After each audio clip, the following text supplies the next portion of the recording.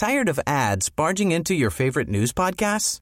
Good news. Ad-free listening is available on Amazon Music for all the music plus top podcasts included with your Prime membership.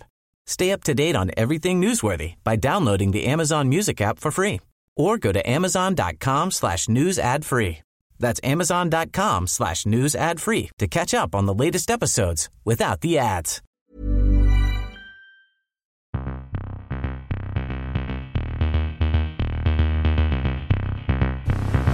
Guten Tag. Meine Herren, es gibt 4 Fragen, 4 Antworten. Die Fragen, die stelle ich und die Antworten gebe ich auch. Da lache ich mir doch einen Arsch ab. An Stefan Effenberg kann man nichts vorwerfen. Ja. War das klar und deutlich?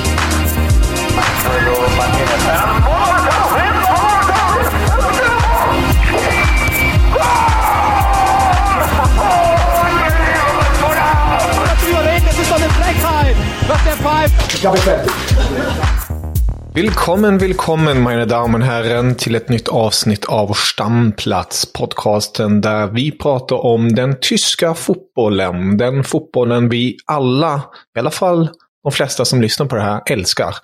Och det är ju alltid lika trevligt att få prata med dig, Filip, om just den tyska fotbollen. Du, tack så mycket. Det var vänligt sagt. Detsamma säger jag till dig idag. Dankeschön. Och den tyska fotbollen, den mår ju ändå rätt så bra. Vi har ju en rekordjämn liga just nu. Bundesliga uppe i toppen. Det är flera lag som slåss där. Samtidigt som vi får se lite fina resultat ute i Europa nu när både CL och Europa League och Conference-slutspelet har kickat igång. Eller hur, Filip? Ja, vi kan väl inte vara missnöjda med resultaten. Det är väl bara ett resultat i så fall som inte är riktigt så bra som man hade hoppats på. Men i övrigt så tycker jag att vi i det stora hela får vara nöjda. Låt oss i det här avsnittet prata lite om de här Europamatcherna och ta oss an det som komma skall kanske också. Men först och främst, vi fick se att Bayern München ställas mot PSG på bortaplan i Paris. En match som självfallet på förhand inte är lätt. Men med tanke på den kollektiva styrkan Bayern München har, men även den spetskvaliteten laget besitter, så finns det ju verkligen fog för att man ska avancera härifrån. Eller hur tycker du i dagsläget? Jo, men det tycker jag absolut. Jag kommer ihåg när vi pratade förra veckan så sa jag det, att jag tyckte att förutsättningarna ser bra ut för Bayern München här. Och att det gynnade dem att man började på bortaplan. Och det blev också att man tog en seger där, visserligen bara med 1-0, men, och därmed lever ju verkligen det här dubbelmötet inför returmötet då. Men jag håller ju fortfarande Bayern München som favorit här, att man sitter i förarsätet.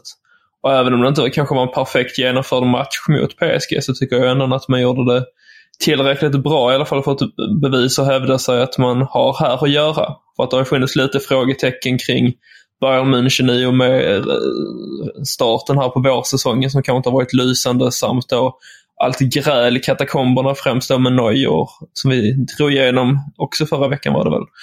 Så nej, jag tycker det här var ett verkligt styrkebesked och ett bevis kanske då på att Bayern München någon är på rätt väg, även om det fortfarande finns en del saker som skaver där. Ja, det är ju så, och precis som du är inne på där, de genomförde ju matchen på ett rätt så bra sätt.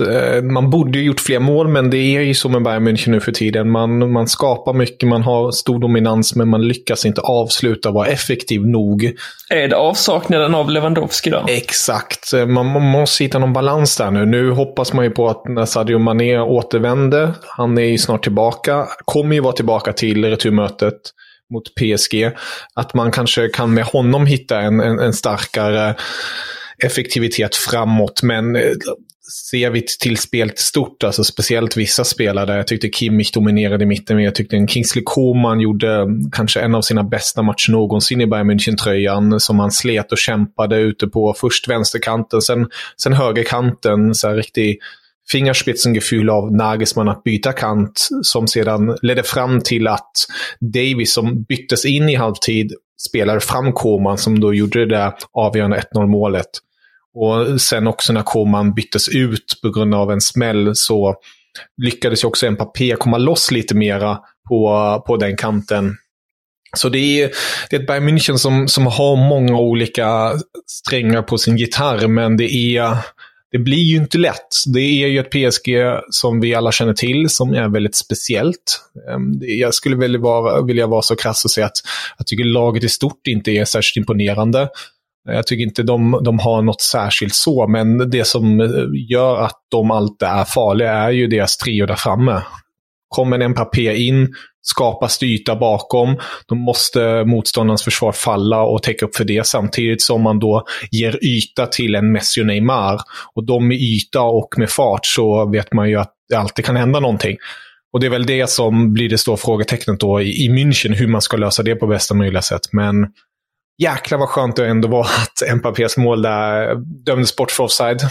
Jag var väldigt nöjd över det, och sen att se Sommer briljera på det sättet. Han stod ju för en lite mindre bra insats där med en passning och så, men han stod också för ett par fina parader, och jag gissar väl på att Neuer hemma i soffan kanske inte var lika nöjd över det. Nej, men det känns som att han har ju blivit lite av en gnällgubbe, så att han kommer att fortsätta gnälla här under våren fram tills han är tillbaka. Men sen får han fan ta step upp och visa att han ska ha startplatsen både i Bayern München och i landslaget. Ja, vi får återkomma till det. Det finns ju mycket där att ta i. Bara korta, nya tränaren Rechner, målvaktstränaren som var förut i Hoffenheim.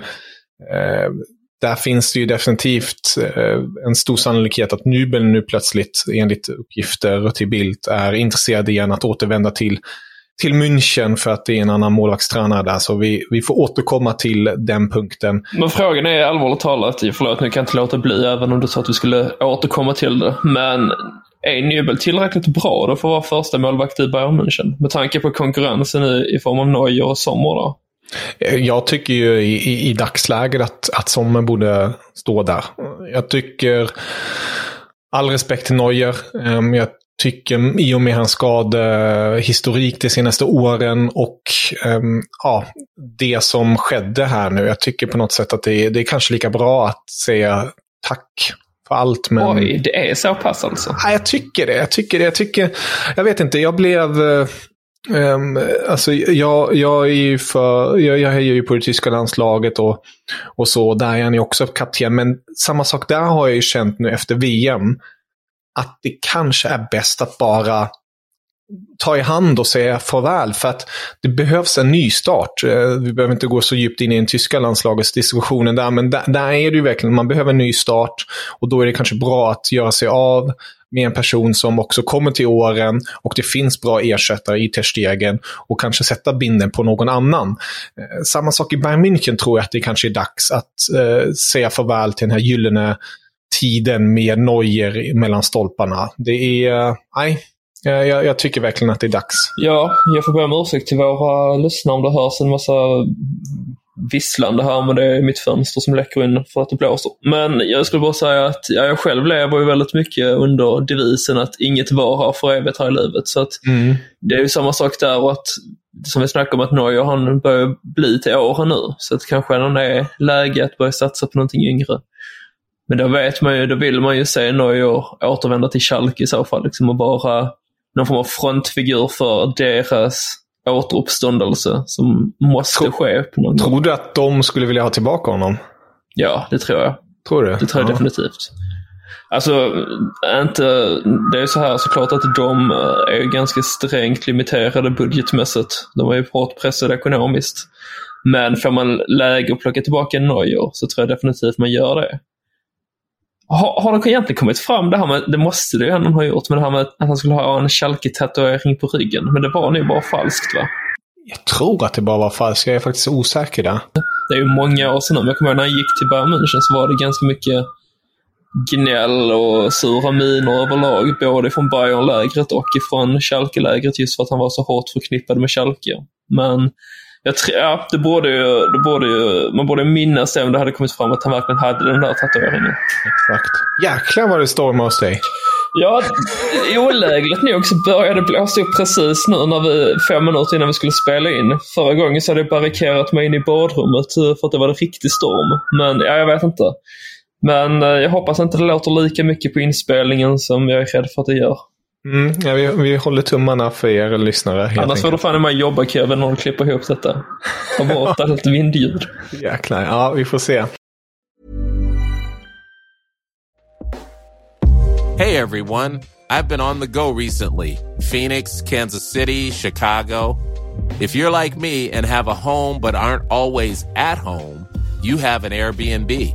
Hosting your home or a spare room is a very practical side hustle. If you live in a big game town, you can Airbnb your place for fans to stay in. Your home might be worth more than you think. Find out how much at airbnb.com/host. Tired of ads barging into your favorite news podcasts? Good news. Ad-free listening is available on Amazon Music for all the music plus top podcasts included with your Prime membership. Stay up to date on everything newsworthy by downloading the Amazon Music app for free or go to amazon.com/news ad free. That's amazon.com/news ad free to catch up on the latest episodes without the ads. Men om vi fortsätter då på de positiva noterna för tysk fotbollsdel. Det var ju ett Dortmund som tog emot Chelsea. En inramning som var något över det vanliga, eller kanske inte för Dortmunds del, för att de är ju så jäkla duktiga på att just rama in sina matcher. Ett fullstort Westfalenstadion, Signora Iduna Park, om man nu vill kalla det så, eller BVB-arena som det heter i Champions League-språk. Och det var ju verkligen bokstaven fullsatt. Det var ju första gången inför den här säsongen får man ju ha ståplats i Champions League. Och det betyder nu under hösten var det 80 000 som var som mest när City kom på besök. Men nu var det bokstavligen fullsatt till minsta stol. Jag tror det är 81 365 eller någonting sånt. Där då siffran slutade. Och det märkte man ju verkligen när Dortmund marscherade fram där och gjorde jäkligt bra. Och jag blev ju lite överraskad med startelvan när man fick se Özcan från start. Men det var ju väldigt taktiskt av Terzic att sätta både Özcan och Emre Can från start i startelvan och ge då Bellingham mer offensiv frihet så att säga. Att man har den där balansen. Men Royce fick gneta då på bänken. Men det gjorde ju inget, för det var ju flera andra som steppade fram, eller hur Filip? Ja, faktiskt. Jag sa ju det förra veckan. Det känns som det är en sägning jag sagt många gånger nu. Förra veckan hänvisar till det hela tiden. Men i alla fall, jag sa faktiskt förra veckan att jag tyckte att Dortmund skulle gå full fart framåt direkt och försöka sätta dit tidiga mål för att chocka Chelsea som inte känns riktigt i balans. Men det lyckades man inte med. Men jag tycker väl ändå att man gjorde en helt klart godkänd insats. Man vann matchen, för de som inte vet det. Spoiler alert, så är det i efterhand. Men hur ska jag summera ihop detta egentligen? Det var ju med lite mer tur än skicklighet på ett sätt. Samtidigt som jag inte kan säga att det var oförtjänt att vinna. Men jag känner mig inte lika säker inför returmötet på att Dortmund fixar detta som jag gör med att Bayern München kommer lösa sin uppgift. Nu är det dessutom så att Dortmund inledde då på hemmaplan och möter då Chelsea borta i returen, vilket blir tufft. Men ja, det var ju i alla fall positivt att man vann den här, för att på pappret sett till spelare för spelare så har ju Chelsea helt klart ett starkare lag och fler profiler. Men man har ju inte den sammanhållningen som det här Dortmund har. Fan vad platt det blev, känner jag. Men, ja. Nej då, men det är lite som du är inne på det. Alltså Bayern München har ju självklart de starkare korten och det blir svårt för Dortmund på Stamford Bridge att vinna. Men med det självförtroendet man har just nu och om man lyckas hålla det uppe även de kommande 3 veckorna så har de ju alla möjligheter att avancera. Och jag tycker också jäkla kul, vi var inne på det också förra veckan, kan jag också säga den repliken, med just spelare som Adeyemi, med Julian Brandt och Emre Can som har verkligen steppat upp och når nu den här nivån som man har förväntat sig av det. Men Emre Can var ju en försäljningskandidat för Dortmund inte allt för länge sedan, vart man trodde att hans tid på den absoluta toppen var över. Klumpig, stor och gjorde inte särskilt mycket nytta ute på plan. Men nu du har ju skällt ut honom tidigare. Ja, det har jag ju. Och jag, mest på grund av också för att jag gillar honom så jävla mycket och blir frustrerad över att han inte på något vis lever upp till sitt namn, för att jag tycker att han har såna fina färdigheter. Där jag tycker till och med att han skulle kunna, när han är som bäst, ta en plats i den tyska startelvan. Men det har han inte visat de senaste åren. Men med den här insatsen som han visade mot Chelsea, den här kämpaglöden, hur han stöttade upp för de andra, räddade bollen på mållinjen, det var verkligen... Nej, det var härligt att se. Och sen också spelare som Adeyemi nu som... det var ju... Jag njöt extra att se Chelseas rekordvärvning, Premier League-rekordvärvningen också ska sägas. Enzo Fernandes bokstavligen nästan snubbla när Adeyemi kommer springades emot honom. Det såg ju nästan ut som där, jag vet inte, så här, en tecknad sketch på en snigel och en kanin eller vad man nu ska jämföra det med. Det var jäkligt kul att se, tyckte jag. Jag skulle nog säga att Enzo Fernandes var en av de sämsta på planen i den här matchen. Ja, alltså det är hårda ord. Jag förstår men det. Jag är hård ibland. Ja. Så är det bara. Får man acceptera, vet du. Jo, ja. Nej, jag håller med. Alltså, jag tror, alltså grejen är den, i och med prislappen får han ju extra mycket uppmärksamhet och press på sig, med all rätt. Men jag blir ju bokstavligen äcklad över de pengarna som Chelsea har slängt på transfermarknaden, och då tycker jag att det är extra skönt när ett lag som Dortmund, som gjorde sitt rekord nyförvärv i princip med Haller i somras på knappt 30 miljoner euro plus, står där och står som segrare efter en match. Med det sagt, Chelsea, otroligt fint lag. De har riktigt bra spelare och är ju självklart favoriter att fortfarande avancera, tycker jag. För att man spelar ändå på hemmaplan, och det ska sägas, bortamålsregeln existerar ju inte längre. Som Dortmund gör ett mål. Det är inte så att Chelsea måste göra dubbelt så många mål längre. Nej, exakt. Jag vågar knappt prata nu för att det låter så mycket i bakgrunden. Nej, storma. Det trodde vi inte, att det skulle storma nere i Spanien. Nej, det har faktiskt varit ganska så mycket av en skitmånad i februari hittills, men det kanske vänder förr eller senare. Men ja, det vi kan slå fast i alla fall, det är att båda de här matcherna lever ju verkligen, och det ska bli väldigt, väldigt, väldigt kul att följa returmötena som jag inte går av stapeln förrän i början, första veckan eller första eller andra veckan blir det i mars då.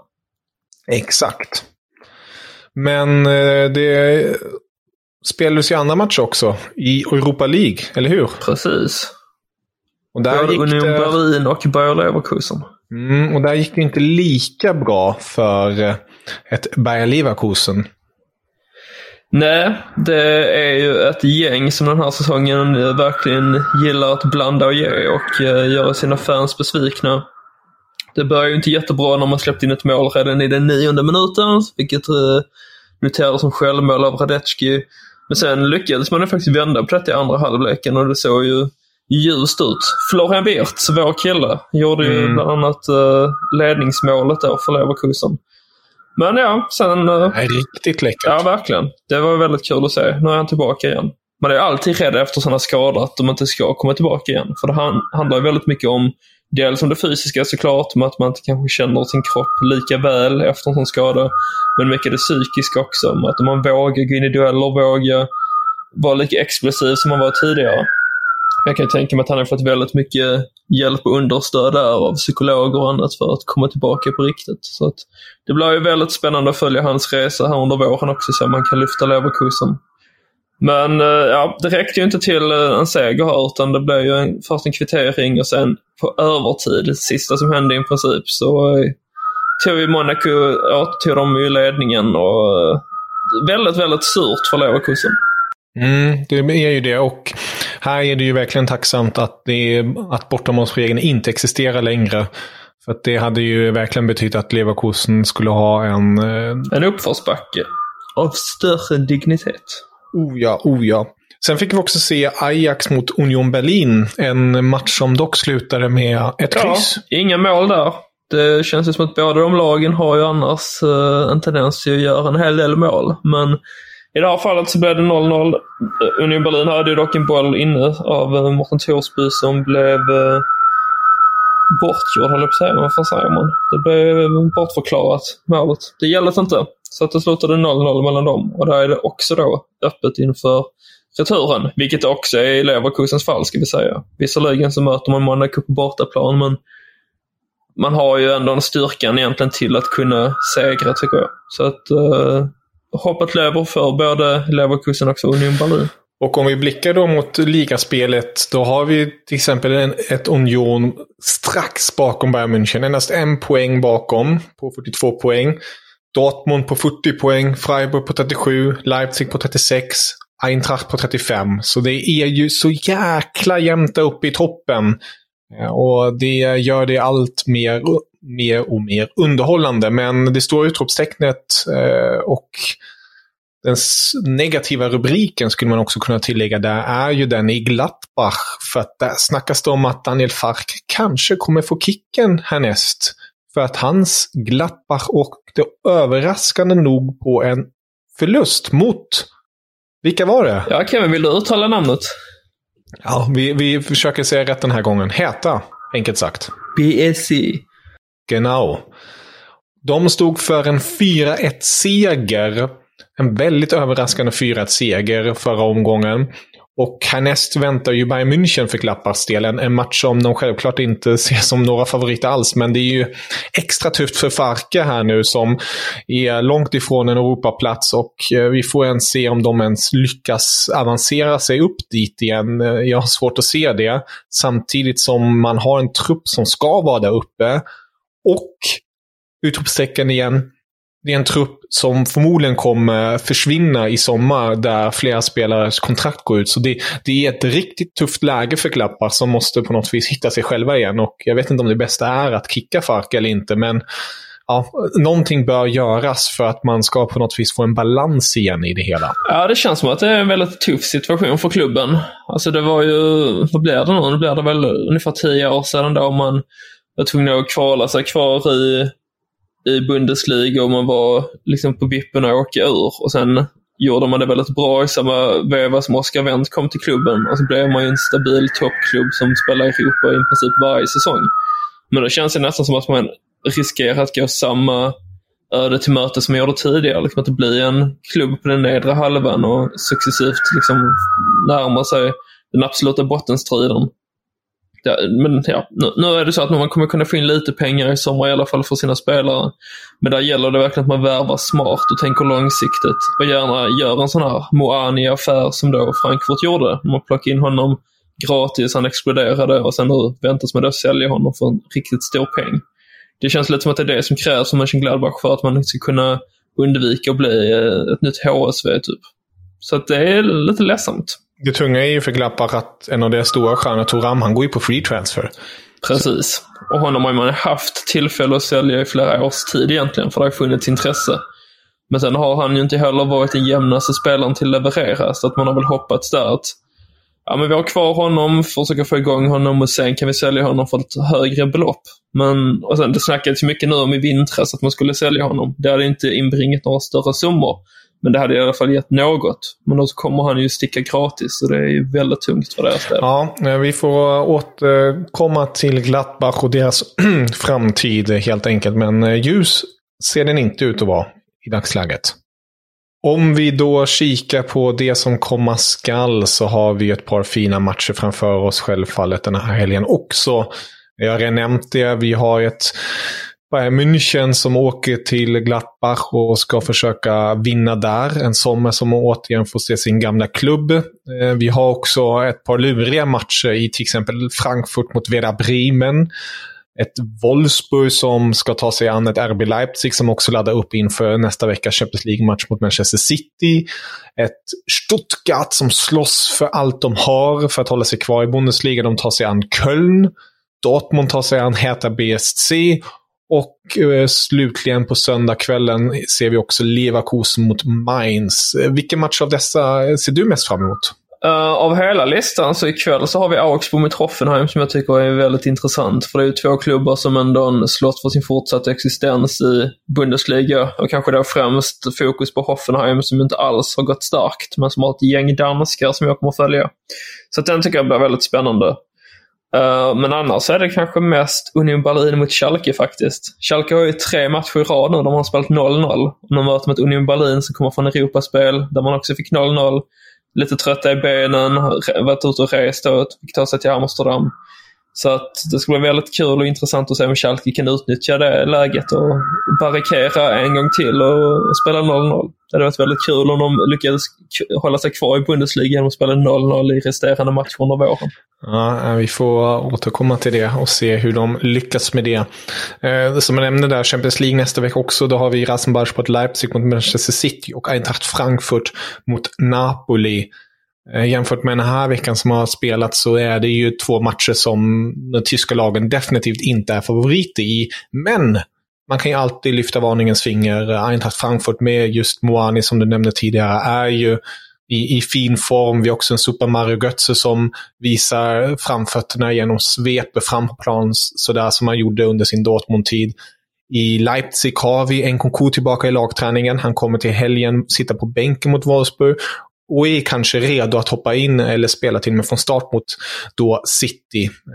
City är ju självfallet ett par klasser ovanför dem, men vem vet, Pep Roulette, han är duktig på att sätta krokben på sig själv, så Leipzig kanske lyckas knipa något där. Vi får ju helt enkelt se, men det som är missgynnande om det är väl i så fall dubbelmötena, för att där kommer City dra det längsta strået, jag är övertygad om. Men man kanske skulle kunna överraska det första mötet. Vi får hålla tummarna för de tyska lagen där. Men med det sagt, Filip, så tänkte jag att vi kan ju stänga igen för den här gången och eller stänga igen, vi blåser nästan igen. Ja, hemskt. Det var inte därför man flyttade hit, för att man skulle vara med om orkaner. Vinden. Ja, absolut. Exakt. Den har jag så det räcker av hemma i Skåne annars. Ja, det förstår jag. Men håll i dig helt enkelt, Filip, så hörs vi nästa vecka igen. Tack, det ska jag göra då. Ha det bra allihopa, så hörs vi. Ciao. Wiedersehen. Guten Tag.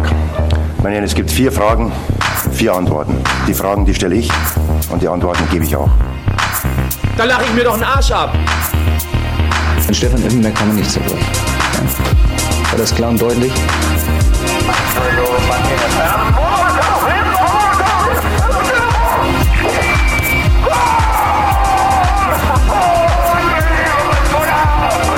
Das ist doch eine Frechheit.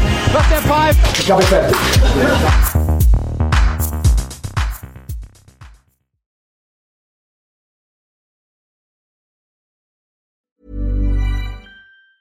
Tired of ads barging into your favorite news podcasts? Good news. Ad-free listening is available on Amazon Music for all the music plus top podcasts included with your Prime membership. Stay up to date on everything newsworthy by downloading the Amazon Music app for free or go to amazon.com/news ad free. That's amazon.com/news ad free to catch up on the latest episodes without the ads. Join us today during the Jeep Celebration event. Right now, get 20% below MSRP for an average of $15,178 under MSRP on the purchase of a 2023 Jeep Grand Cherokee Overland 4xE or Summit 4xE. Not compatible with lease offers or with any other consumer incentive offers. $15,178 average based on 20% below average MSRP from all 2023 Grand Cherokee Overland 4xE and Summit 4xE models in dealer stock. Residency restrictions apply. Take retail delivery from dealer stock by 4/1. Jeep is a registered trademark.